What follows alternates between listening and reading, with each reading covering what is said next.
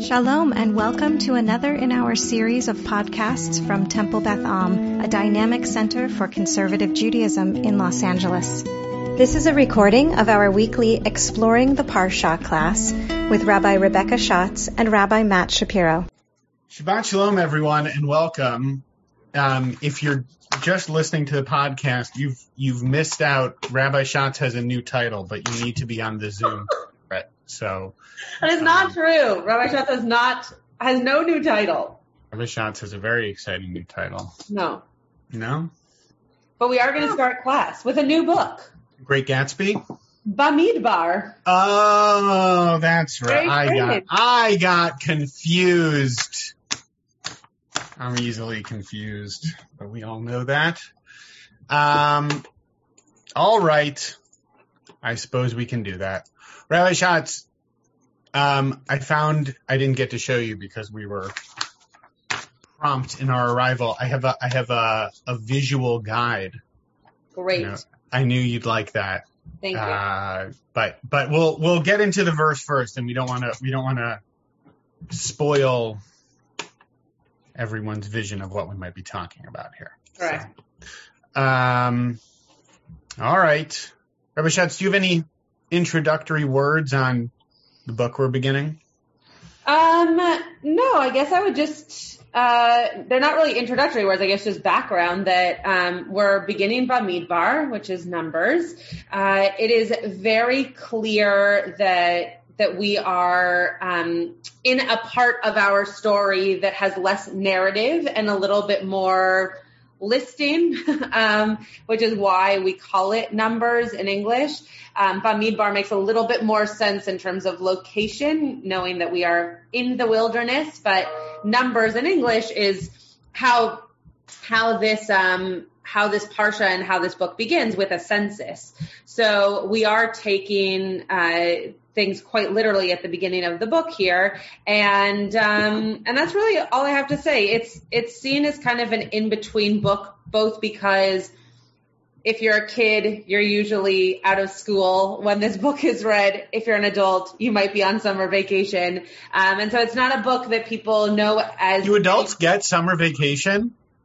It's not a book. When do I get a summer vacation? It's not a book that many people know as much about and as many stories in as much depth as Genesis and Exodus. So it'll be nice to be able to travel through it with all of you. Travel through. I see what you did there. Why weren't women counted? What does that mean, Karen? What? It says count all the men under 20 and over. We haven't even gotten to the Parsha yet. I know, but in case you need a kushya. Spoiler alert. Oh, thank you. Okay. Yes. Women weren't counted because they weren't the head of their household. Though I will say it's true we start with a census, Rabbi Schatz. There are some nice little nuggets of narrative in there. You got Pinchas, you got Balak, no, not in the beginning of this parsha. Oh, this parsha. I see. Okay, go ahead. Rabbi Schatz and I were pondering picking a different parsha and trying to do an old switcheroo on you guys because there's not much in Parshat Bamidbar, but fret not, everybody. We found some good stuff, and Rabbi Schatz is from, so she's going to teach some Chassidut today. It's all very exciting. Okay, here we go. Starting at the beginning, which is, from what I understand, a very good place to start. We don't have much, right? There's not much to catch up here in terms of narrative. The first chapter of Bamidbar, God saying to Moses, take a sentence. Geez. Wow. Rabbi Schatz, it's been a long week. Take a census. There we go. Of the whole Israelite community. Karen, to your question about why it says every male, my sense is that as we are getting closer and closer to the land, although not all that close as we continue the journey for decades, that in some ways this is actually a military experience, which is not to say that women cannot be members of the armed forces. But I think in the ancient Near East, it was generally pretty segregated by gender in terms of how that was conceptualized. Rabbi Schatz, I don't know if you want to chime in with a thought on that, but that's my sense of it. And in terms of where we go from there, pretty much the whole first chapter is just going through the census, lots of names from all the different tribes. Those are the chieftains. And then we start counting. The chieftains are counting. And we get clan by clan, tribe by tribe. In case for those keeping score at home, there were more people counted in Shimon than in Reuven, but just fewer in Gad than in Reuven. I know everyone was very worried about that. You woke up this morning and you thought to yourself, oh dear, how will I ever know about the number of the tribe of Zvulun as opposed to Yisachar? Zvulun by a solid 3 grand. So there we go. We go through and we get the census, and that's pretty much the totality of the first chapter, going tribe by tribe, with the minor exception of the fact that when it comes to the Leviim, they're not recorded in the same way because they have a different status, right? They are in charge of the Mishkan, they're in charge of the tabernacle and all of the sort of both furnishings and all of the rituals that are connected to that. And that's really their primary obligation. So because they're in a different category of Israelite, they aren't counted in the same kind of way. And there you can see in verse 52, in terms of this more military orientation, right? The Israelites shall encamp troop by troop, that there is that sort of sense of building up that potential fighting force as they're going to go and take the land, but it's different for the Leviim. And then we conclude chapter 1, yea, verily, so they did.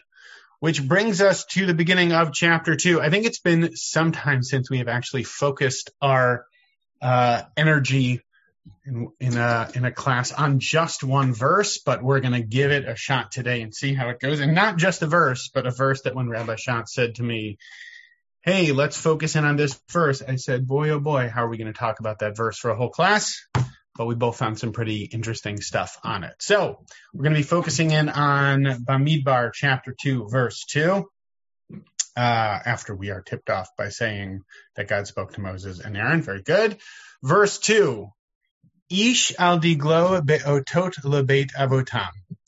That each person, right, each ish, with his standard, with his flag, underneath the otot, underneath the banners of Beit Avotam, of his father's or ancestors' house, Yachanu B'nai Yisrael, that each individual person with his flag underneath the banners of his ancestral house, that is how B'nai Yisrael should encamp. Mineged Saviv la'ohel moed Yachanu, that they should each sort of camp around the Ohel Moed, the tent of the meeting, where the tabernacle is. That's where they should be camping. I think it's obvious. We can all tell that that's more than enough material to go on for an entire class. Right, Rabbi Schatz? Yeah, I think so. Okay, great. Rabbi Schatz, over to you. Okay. So Karen already started us off with why weren't women counted. Any other kushiot that people have on this verse? Yeah, Jay. If the women weren't counted, why are they then required to stand under the banners of their ancestral house still? Great. You mean because it says the Israelites in the English? Is that what you're referring to? Yeah. Yeah. So it's interesting because in the Hebrew, the English is actually not a great translation here. But what it's getting at in the Hebrew is that a man would stand, a guy and his family, back to Karen's question, would stand under their family flag. And then it refers to all of Bnei Israel. So do we expect that Bnei Israel includes women? Yes, of course. But it's interesting that according to the Hebrew, it's actually just the men who have to stand under their ancestral flag. So I don't know is the answer in terms of why is it so specific to men earlier and now inclusive. My guess is that it is most inclusive here because now we're talking about everybody, whereas before we're talking about heads of household. And back in the day, heads of household were just men. And I don't think I've said this before, I don't think that's a sexist statement. I think it's just fact. Men were the head of the household, and so they were the ones who were being counted. Just like today, men or women can be heads of household. Ilan. Why is it important? They say they shall camp around the tent of meeting at a distance. What's the significance at a distance? Fantastic. Great. So why say at a distance? Why tell us that when they were camping around, it had to be a certain space away, right? It's reminds me a lot of COVID. Why couldn't it just be that they camped around the tent of meeting? Great. Tybal. I don't have a concordance in my head, but up until this point, I thought the only times we see the oat word is in connection with a covenant. Interesting. I don't know. I also don't have a concordance in my head. But Rabbi Shapiro has a concordance in his hand, so he's going to look it up. I don't know. Let's see what he comes up with. I actually have a phone in my hand with an app that has a concordance in it on the phone that's in my hand, but I don't want to get too technical about it. So, thank you. That was an important interruption. Denise. So what are the banners? Yeah. Just what are they? Where did they come from? What's on them? Why do they matter? All that stuff. Great. Perfect. So one of this translation isn't fantastic. But it says al diglo, and then it says be'otot. And diglo is usually a flag, and then otot is usually a sign or a banner. So it's interesting that there's also a difference between those two things, we think, because the Torah has an economy of language. So if both words are there, they must mean different things, or at least be different items. So yes, what are these banners? Where do they come from? What do they signify? Rabbi Shapiro has concordance in his hand. Well, I haven't looked at oat yet. I'll go into the language piece for a second, and then I want to say something about degel, just pointing out the doubling of the verb yachanu, right? That you see in the first half of the verse and then in the second half of the verse as well. Like, that's where they would camp. And also they would camp around the Ohel Moed, which I think gets into a little bit of Elon's question, which is like the circling and the distance, right? That there seem to be different pieces signified there. The word degel, I'll look up oat in a minute. The word degel is actually a very, very rare word in Tanakh. Yeah. It appears almost exclusively in Bamidbar. It's mentioned once in Shir HaShirim, and pretty much just at the beginning of the book of Bamidbar in the context of what seems to be like the censuses. So we think like degel is one of those words that pretty common in like modern Hebrew because, flags, but actually quite unusual in biblical Hebrew. It's just always interesting when there's that. And makes sense that it comes about when there's a tribe, because if we were to talk about flags in the time of the Exodus or Genesis, like what would those flags be for? So once we're a people and once we're a tribal people, it makes sense that there are flags and that word starts popping up places. Any other kushiyot? I don't think I see any hands. Okay. Rabbi Shapiro, do you want to? Do I want to what? Do you want to start? Why don't you start with? I'm excited to hear your Chassidut, Rabbi Schatz. I'm always excited when you're. You want me to start with that? Why not? Okay. All right. Fine. Okay. So the reason that I got excited about this verse is because one of the things that has been ingrained in my upbringing, in my brain, for most of my life has been that you are representative of your family, that you are your name. When someone knows me as Rebecca Schatz, they don't just know me as Rebecca Schatz, they also know me as Dale and Tracy's daughter and Sandy and Bill's granddaughter and so on and so forth. And that your reputation is not just about you as a person, but also about the people who you're associated with. So this verse really stuck out to me because obviously I don't carry around an actual flag or stand under banners for people to know what family I come from or tribe I am associated with. But the way in which you are in the world, I think, is kind of a metaphor for what they're showing here in actual reality of having a flag or having a banner that you stand under, that you should feel that way about going out into the world as a person, that you stand under a banner and that you stand under a flag of your ancestors. So I found quite a bunch of pieces here, but I will show the Hasidic piece first because Rabbi Shapiro was excited about it. So never want to disappoint Rabbi Shapiro.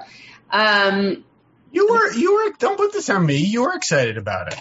No, I am. No, I'm saying like I'm going to start with that because you were excited about this piece. There was no blame there, sir. Just calm down. Okay, so this is from. Oh gosh. Well, okay, this is from the Mea Shiloach. Let me just make sure this is the right one. Hold on. Yeah. Okay. So, did you find this one also, Rabbi Shapiro? I saw it. There's two other pieces that I thought were like I said, I wound up finding much more on these than I thought I would. I did see this and I like it, but he thought he wasn't going to find anything. So yes, go ahead. Oh, totally. You said we're going to do this verse and I thought there was going to be like nothing on it, but no, I found at least two other pieces that I really, really liked, but yes, I enjoyed this as well. Okay. So what it says here, again, on this verse, specifically on this flag piece is, each person shall camp with his or her flag under the signs of their ancestral house. The children of Israel shall camp. So now that was a translation of the verse. This translation is a little bit less clear in English, but actually is a much more direct translation of the verse than the one that we have at the beginning of our source sheet, because it's talking about flags and signs in two different ways, similar to what Denise had as a question. The flag teaches recognition and publicizing to the world, and the Holy One of Blessing taught that even in the encampment of the flags, there are levels. That in the east was the flag of Yehuda, and in the west, the flag of Dan, which were the last ones to move to their flags. That's lovely, but not super relevant. And truly, Aholiav ben Achisamach of the tribe of Dan lifted his heart in knowledge and wisdom, just as Bezalel of the tribe of Yehuda. And through this, the Holy One of Blessing teaches us that Aholiav did not entertain the bad thoughts, such as, why is Bezalel first and I have to go last? And regarding this, it is written, a person with his or her flag. That is, that each person has the recognition of the honor of heaven, and there one should camp. That is bizarre English. And there you should camp. And not feel jealousy towards one another. In every place there is my honor. So there's a lot to unpack here, and I'll tell you the things that I liked about this, and then ignore the things I don't like. And that's probably going to be the part that Rabbi Shapiro does like, so we can go back to. I was going to say, truly a rabbinic response. I'm just going to, let's go with the pieces I like. Yeah, exactly. I mean, duh. Okay, so I like the beginning of this here, that there's something about publicizing out. That it's not just about who you are or who you belong to, but that other people know, so that they can regard you as a part of something else. So I really like that as a way of signifying tribal life at this point, right? You know who you belong to. You know how to then interact with someone based on their tribe. There's also problems with this, but I like that is that's being pointed out here. And then this, I don't know if I would call it midrash or just story about Bezalel and Aholiav. The thing that I enjoy about this moment is that what the flag is doing, or maybe even what the banner is doing in this particular case, because now it's not the individual flag, but under the banner of this family, that you are able to say, just because we're different people, we're under the same banner. And if we're under the same banner, that must mean that we are equal in some way. So my siblings and I are all different people, but because we come from the same family, there are things that we share, there are values that we share, and there are elements of equality because we share those things. So I really, the God piece I think is lovely. And it's not that I don't like it. It just doesn't speak to me as much as a way of understanding this verse as thinking about actual people, whether in a family or in a tribe. So that was my interest around this verse, around this commentary. Sorry. Rabbi Shapiro has thoughts about that. Probably doesn't agree with me, but it's not that I don't agree. I would. It's interesting. I mean, I can share my picture whenever it's not my picture. The picture I found whenever Rabbi Schatz deems it appropriate for all the visual learners in the house. Say Wayo. Wait, no, put the. Sorry. I thought that was a cue to have you share your picture. No. Before we get. Okay, there we go. Very good. It's. The rabbis rock out on this verse pretty hardcore, right? Like there's all sorts of stuff about like the colors and the symbols and there's a lot of pretty funky stuff on this, which is always fun. And it is interesting because on the one hand, Meir Shiloach's comment that in the encampment of flags there are levels. There are some comments that talk about the different levels of the camps, and there are also some pieces that talk about how actually quite democratic and smooth the process was to set this up. And I can bring a piece on that in a second. But Rabbi Schatz, the face was partly because they're not the same family, they're the same family, but they're very different tribes and they're in different places. I'll also just pick up the sense that Oholiab and Betzalel. Yeah, you see, he was in Dan and Betzalel was in Yehuda. It says right there. Yeah, but they're related. They are related. Well, they're all related. It's Bnei Israel.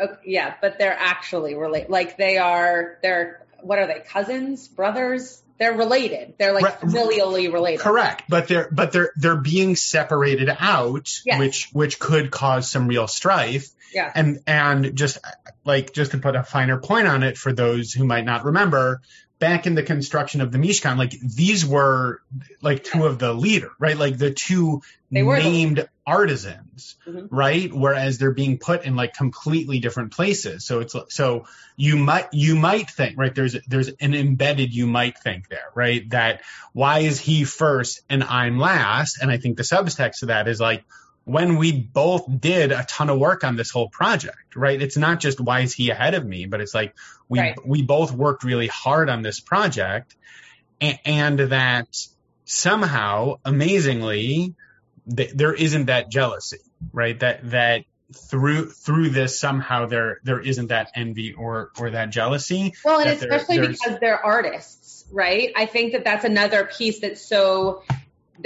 really difficult speaking from a family of artists, that you often worry, am I as good as this person at this thing that we share, right? Our musicality, right? Who's better, who's not? And for them, being artists and being architects, the fact that they could still stand under something, albeit, yes, from different sides, but they could still stand under something that they did share, to me is just it's just a beautiful, kumbaya moment, which I really like.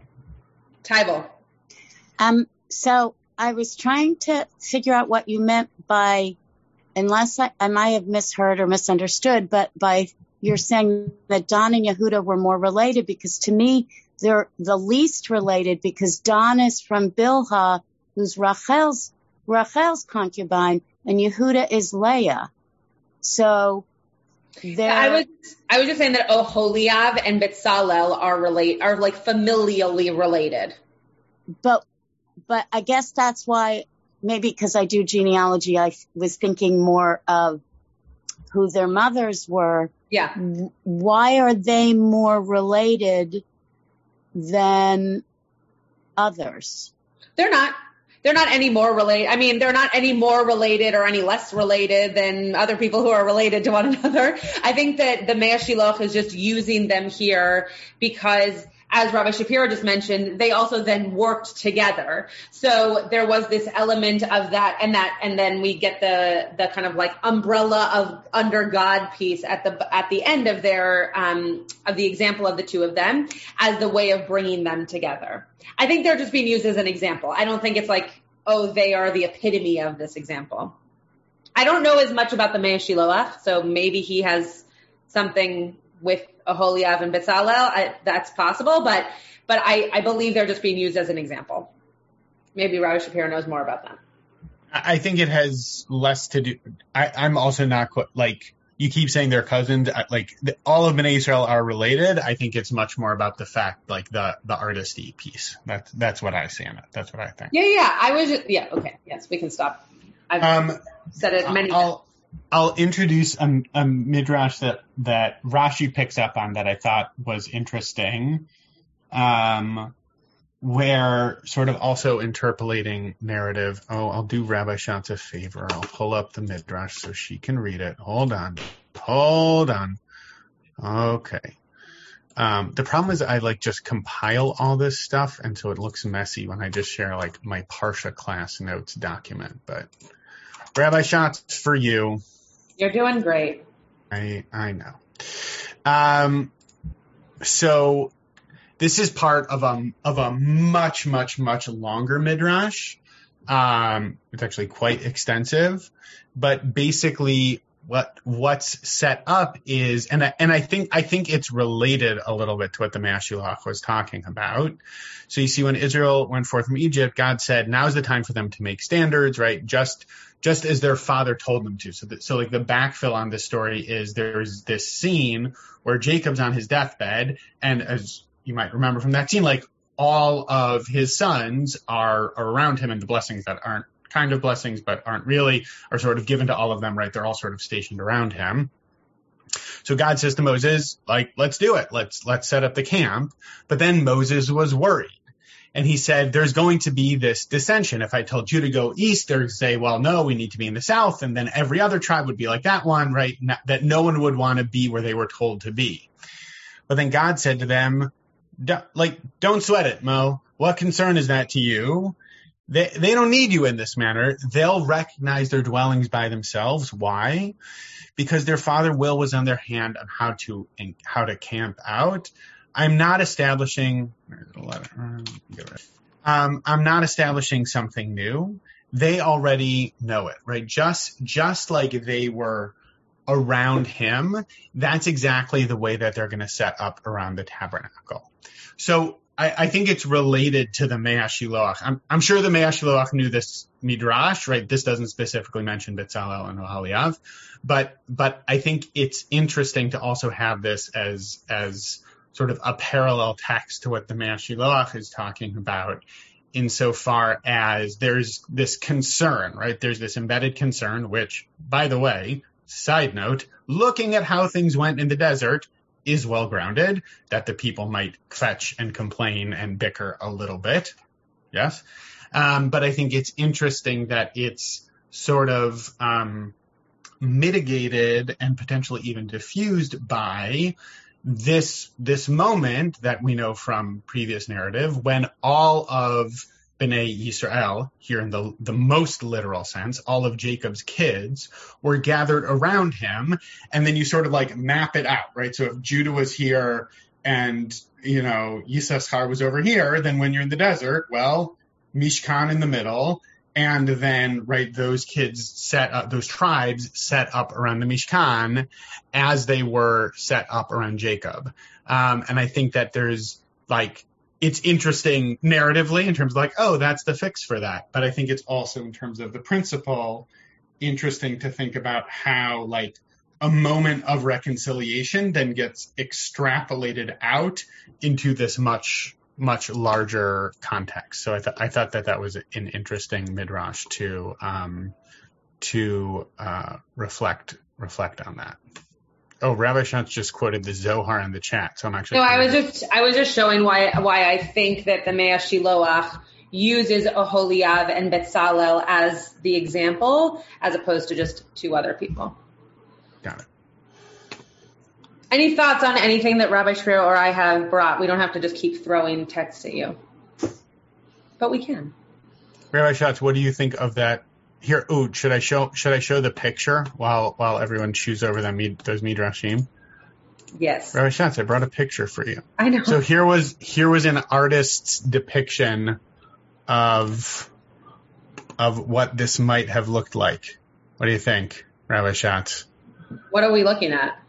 Well, so here in the middle, you're looking at a computer screen, Rabbi Schatz. So here in the middle, right, would be like. By the way, Everyday Holiness is a great book, and you should definitely buy it. It's in your. Well, so that's what I was going to say. Is like if you're looking at my screen, this is the tease for my Shavuot class that I'm also working on over here, which is at 11 p.m. because Rabbi Schatz didn't want to have me go earlier. Sir, I am teaching at 3, so you are getting off the hook. Okay. Yeah, but you didn't put me. You still stuck. All right. So what are we looking at? What's in the middle here?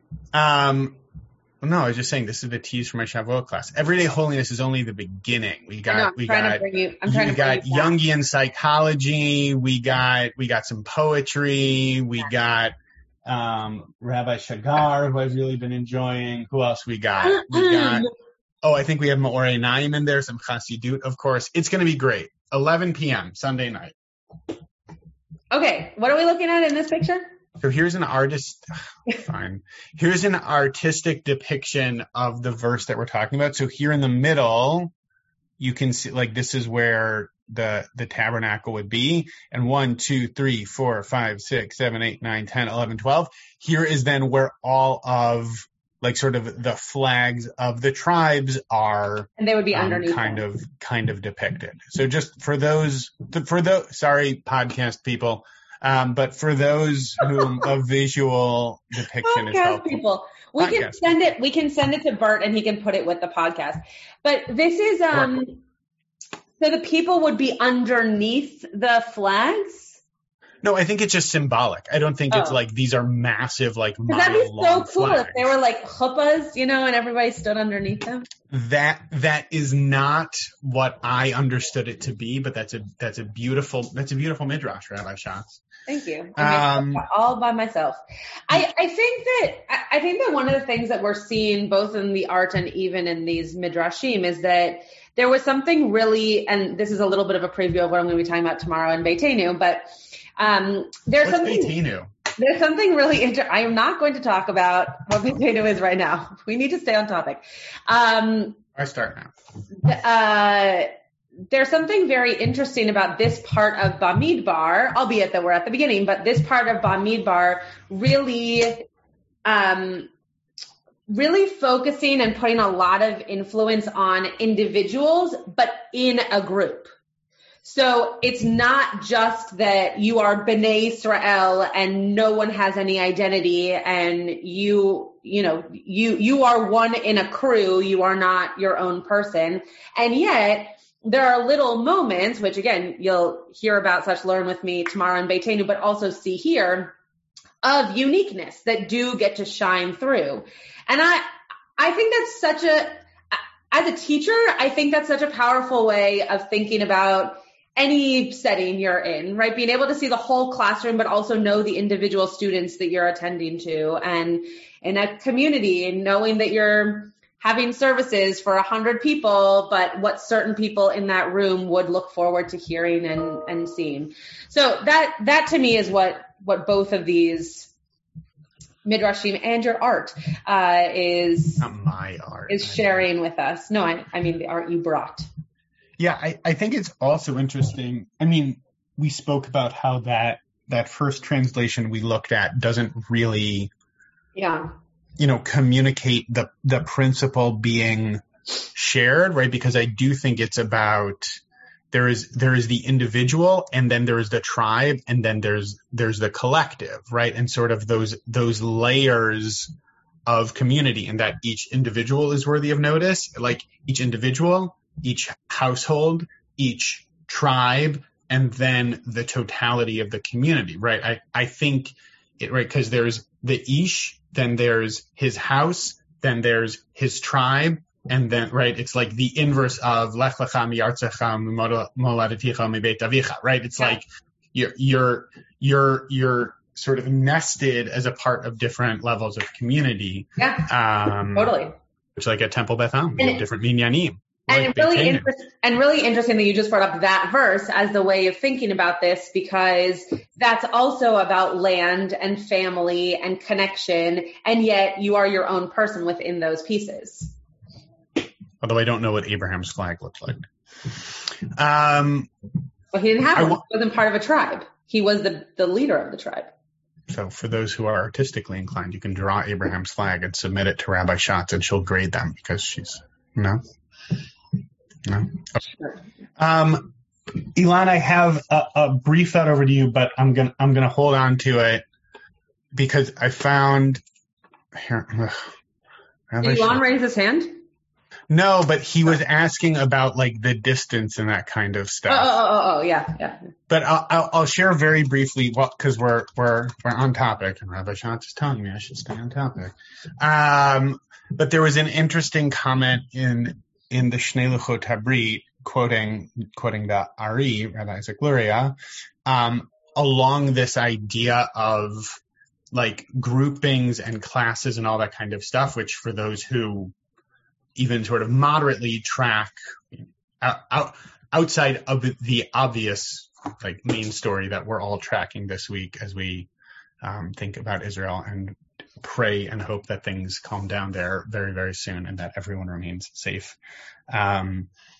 But not to bury the lead, but the news coming out this week of the latest Pew Research study in terms of Jewish demographics and all of that kind of stuff. So it's interesting to be in a week when we're talking about census and tribe and grouping in the Parsha, and then also this sort of once every decade, I believe the word is decennial.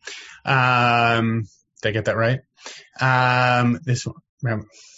Don't give me that look, Rabbi Shai. That's like that's the look like Sarah gives me when I use a word. And she's like, word, decennial. It's interesting to have that this week as we're hearing about demographics and movements and intermarriage percentages and percentages of people who go to shul and all of that. And tribes. And tribes, right. So with that, yesterday, Rabbi Schatz, do you know Dr. Michal Biton? Have you ever heard or read her stuff? Yes. So I was in an awesome webinar with her yesterday. Taiba likes her too. She rocks. She was totally awesome. Laying out some really, really interesting perspective and thoughts about demographics, particularly when it comes to Sephardic Jewry and the different identities they're in and the intersectionality and being part of a group and feeling not a part of a group and talking about Judaisms rather than Judaism, which is also interesting to think about this week. Bringing that all the way back to my intro, which is the Ari. So this is already centuries ago, talking about, he said, just as there were 4 flags in the camp of the Israelites, so I guess he's thinking about like the 4 cardinal directions rather than 12, putting that aside, the Jewish people are made up of 4 classes, each observing their own respective customs, dividing them into Sfaradim, Ashkenazim, Catalonians, and Italians. Which is look at Rabbi Schatz's face. She's very confused by this. But regardless of the groupings, right? Which by the way, like you generally don't hear that today. Well, are you Sephardic, Ashkenazi, Catalonian, Italian, right? Those aren't sort of the core groups that we go to today. But then this is the interesting piece where he winds up. Each group remains loyal to the customs handed down by its ancestors, and each set of customs is valued equally in the eyes of God. I think that's so, like, I think that's awesome. Yeah, okay. Each group remains loyal to the customs handed down by its ancestors. Yeah. Right? So each group is its own group. Yeah. They do things distinctly and differently. And each set of customs is valued equally in the eyes of God. So there are these distinct groups. Yeah. And ultimate, and this goes back to like the Betzalel Oliat. Yeah, exactly. Right, exactly. Right. The same idea, but talking here less about the individual, right, and more about like that sort of umbrella, tribal sense. Yeah. Within which there are distinctions and equality. And I think that's a really interesting tension. And as we're talking about Sensei and tribes and denominations and percentages, like that to me is a really, really important underlying principle. It also, really important. Not to get into the Israel conversation, but because it's on all of our minds, it also gets to the it gets to the fact that when we talk about a situation in Israel and we generalize, there's actually more problem with that than when we're specific. So if you're talking about groups of people, it's actually extremely important in those moments to pick out the ways in which there are differences as opposed to just generalities.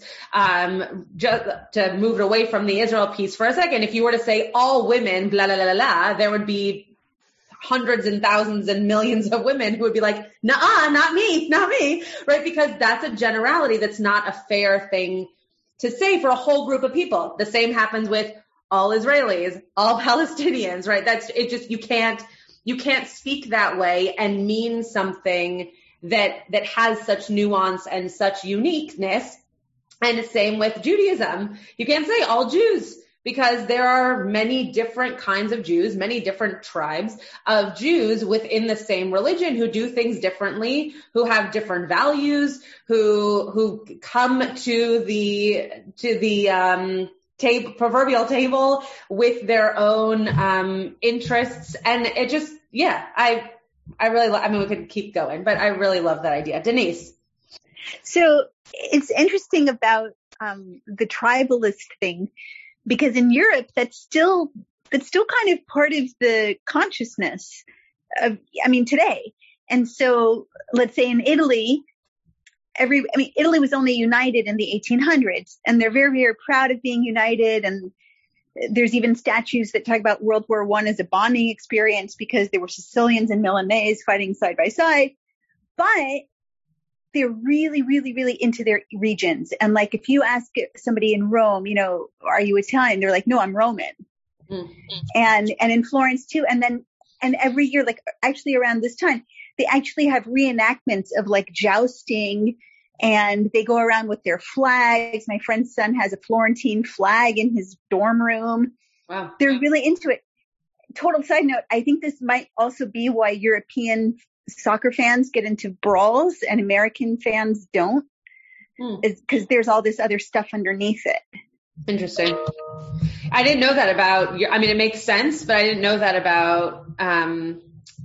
about European culture, that it's still so kind of tribal or distinct in culture. That's very interesting. Yeah.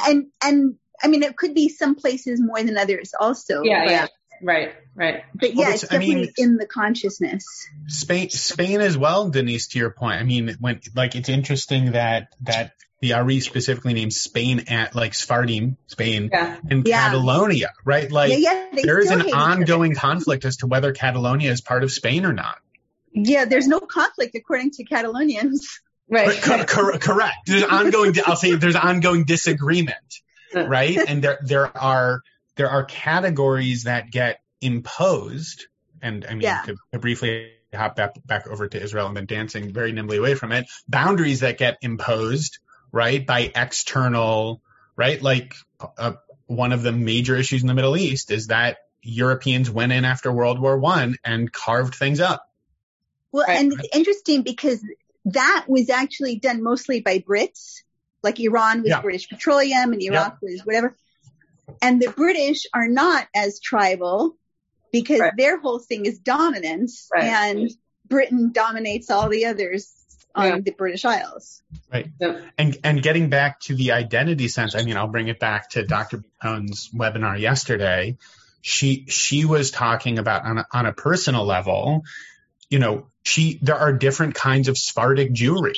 Yeah. Right. Usually we talk about Ashkenazi. Are you Ashkenazi or are you Sephardic? And she was talking about how some of my relatives have this more mystical Sephardic orientation, and some of my Sephardic relatives have this more very what we Ashkenazi Jews, me as an Ashkenazi Jew, I would say like Litvish. She's like this sort of Rambam-y, much more rationalist orientation, right? Like it's not the type of Sephardic Jewry. There are types of Sephardic Jewry, and any kind of external categorization inevitably sort of flattens out difference and distinction. And again, I think going back into this verse, then I think it's interesting to think about like those layers, right? The individual, the familial, the tribal, the national, and that we all hold all of these different identities, and within that, right, even within those four, there can be a lot of different distinctions and layers and nuances to that. So it feels like particularly relevant this week with everything that's floating around. Can I share one more piece? Is that okay with you? I would be delighted. So this is Rabbeinu Bachya. We're not going to read the whole thing, but this particular slice here of Rabbeinu Bachya that I have highlighted here, I really enjoy talking about what the difference is between otot and digle, right? The banner or the sign as opposed to the flag. And what he says here, he actually says that he's quoting Ibn Ezra and Nachmanides. So interesting that it seems like there are three commentators who are trying to say the same thing. It is equally possible to understand the word otot as related to the word ot, as in ot nafsho, the sign of one's soul, the desire of his soul is how they translate it here, or as like bechol ot nafshecha, in accordance with all of your desire, which we know from the language of the Shema. So this, not exactly, but all three of those words are used in relation to the Shema paragraphs.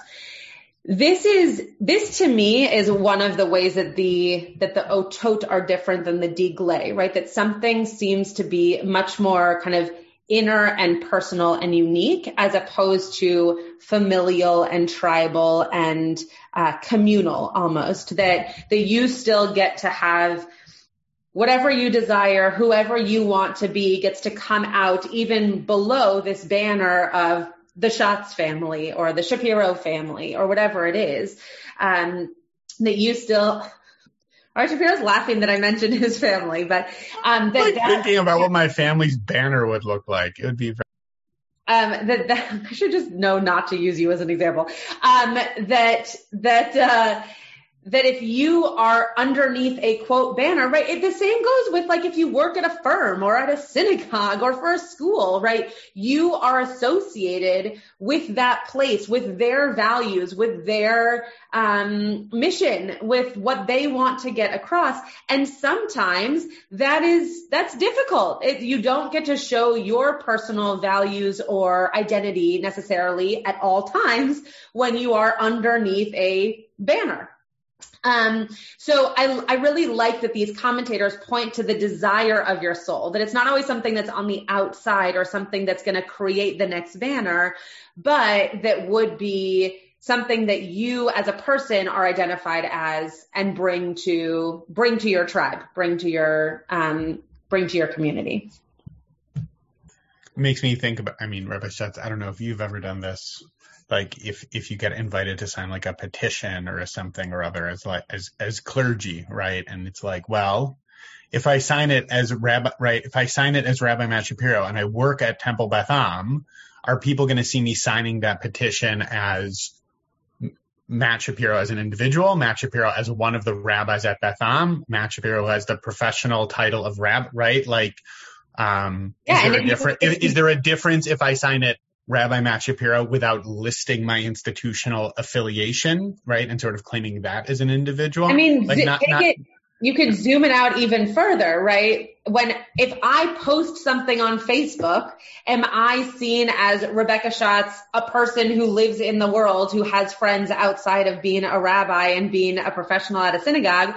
Or am I forever, because I am now a professional in a public setting, seen as anything I post as coming from my rabbinic chair? And I know you're making faces because you don't use social media. I'm so grateful I'm not on social media. I would go even crazier than I already am. It's something that I think about all the time, because I know that whether it's good or bad, it's being judged, and this goes for any profession. I just can only speak for the rabbinic profession, that your title also connotes something. So if I sign a document, a legal Jewish document, as rabbi, as a female, there's a lot of baggage behind that. If it's a legal Jewish document that Rabbi Matt Shapiro does not have, even if and I'm not saying that this is true, I'm just using him as an example, even if I'm a better or more authoritative rabbi, because I am a female, my name with rabbi means something very different than his name with rabbi. So yes, we could zoom out so much further than just like what the Torah is probably saying, but it is interesting that those pieces play out into modern day life also. Elon. It's all layers of identity, right? I mean, yeah. We're talking about identity. Totally. Yeah, just on the topic of how does one identify themselves, it's actually become quite relevant, particularly over, call it the last year and change, as there have been an increasingly large amount of petitions, and corporate executives run into this problem frequently. So I have seen CEOs sign petitions, but in parentheses next to their name, say in my personal capacity, right? as to indicate that they're not speaking on behalf of their company. So it could be something one can do if one were a rabbi as well, because I don't think you should ever give up your title of rabbi. You've earned that. That is a professional recognition. However, it is fair to assume that somebody would, if you do not otherwise say so, that somebody could reasonably assume that you're speaking in your capacity as the rabbi of Temple Beth Am. So if you specifically said, this is in my personal capacity, I think it's perfectly fine. Yeah, no, it's a really great point. And you made me think of also all the moments that people don't sign onto petitions. And if you don't see a name, right? There was, I forget what it was, Rabbi Shapiro might remember, but there was something that went out at the beginning of the pandemic that a bunch of other places signed on to. I didn't even know it was happening. And all of a sudden everyone was like, why didn't Beth Am sign on? And it's like, what are you talking, huh? And sometimes it's just that we don't know that it's happening. And sometimes there's good reason for us not to be signing on. I don't actually remember what it was, but I also remember that happening. And I also don't remember what it was 11,000 years ago. Okay.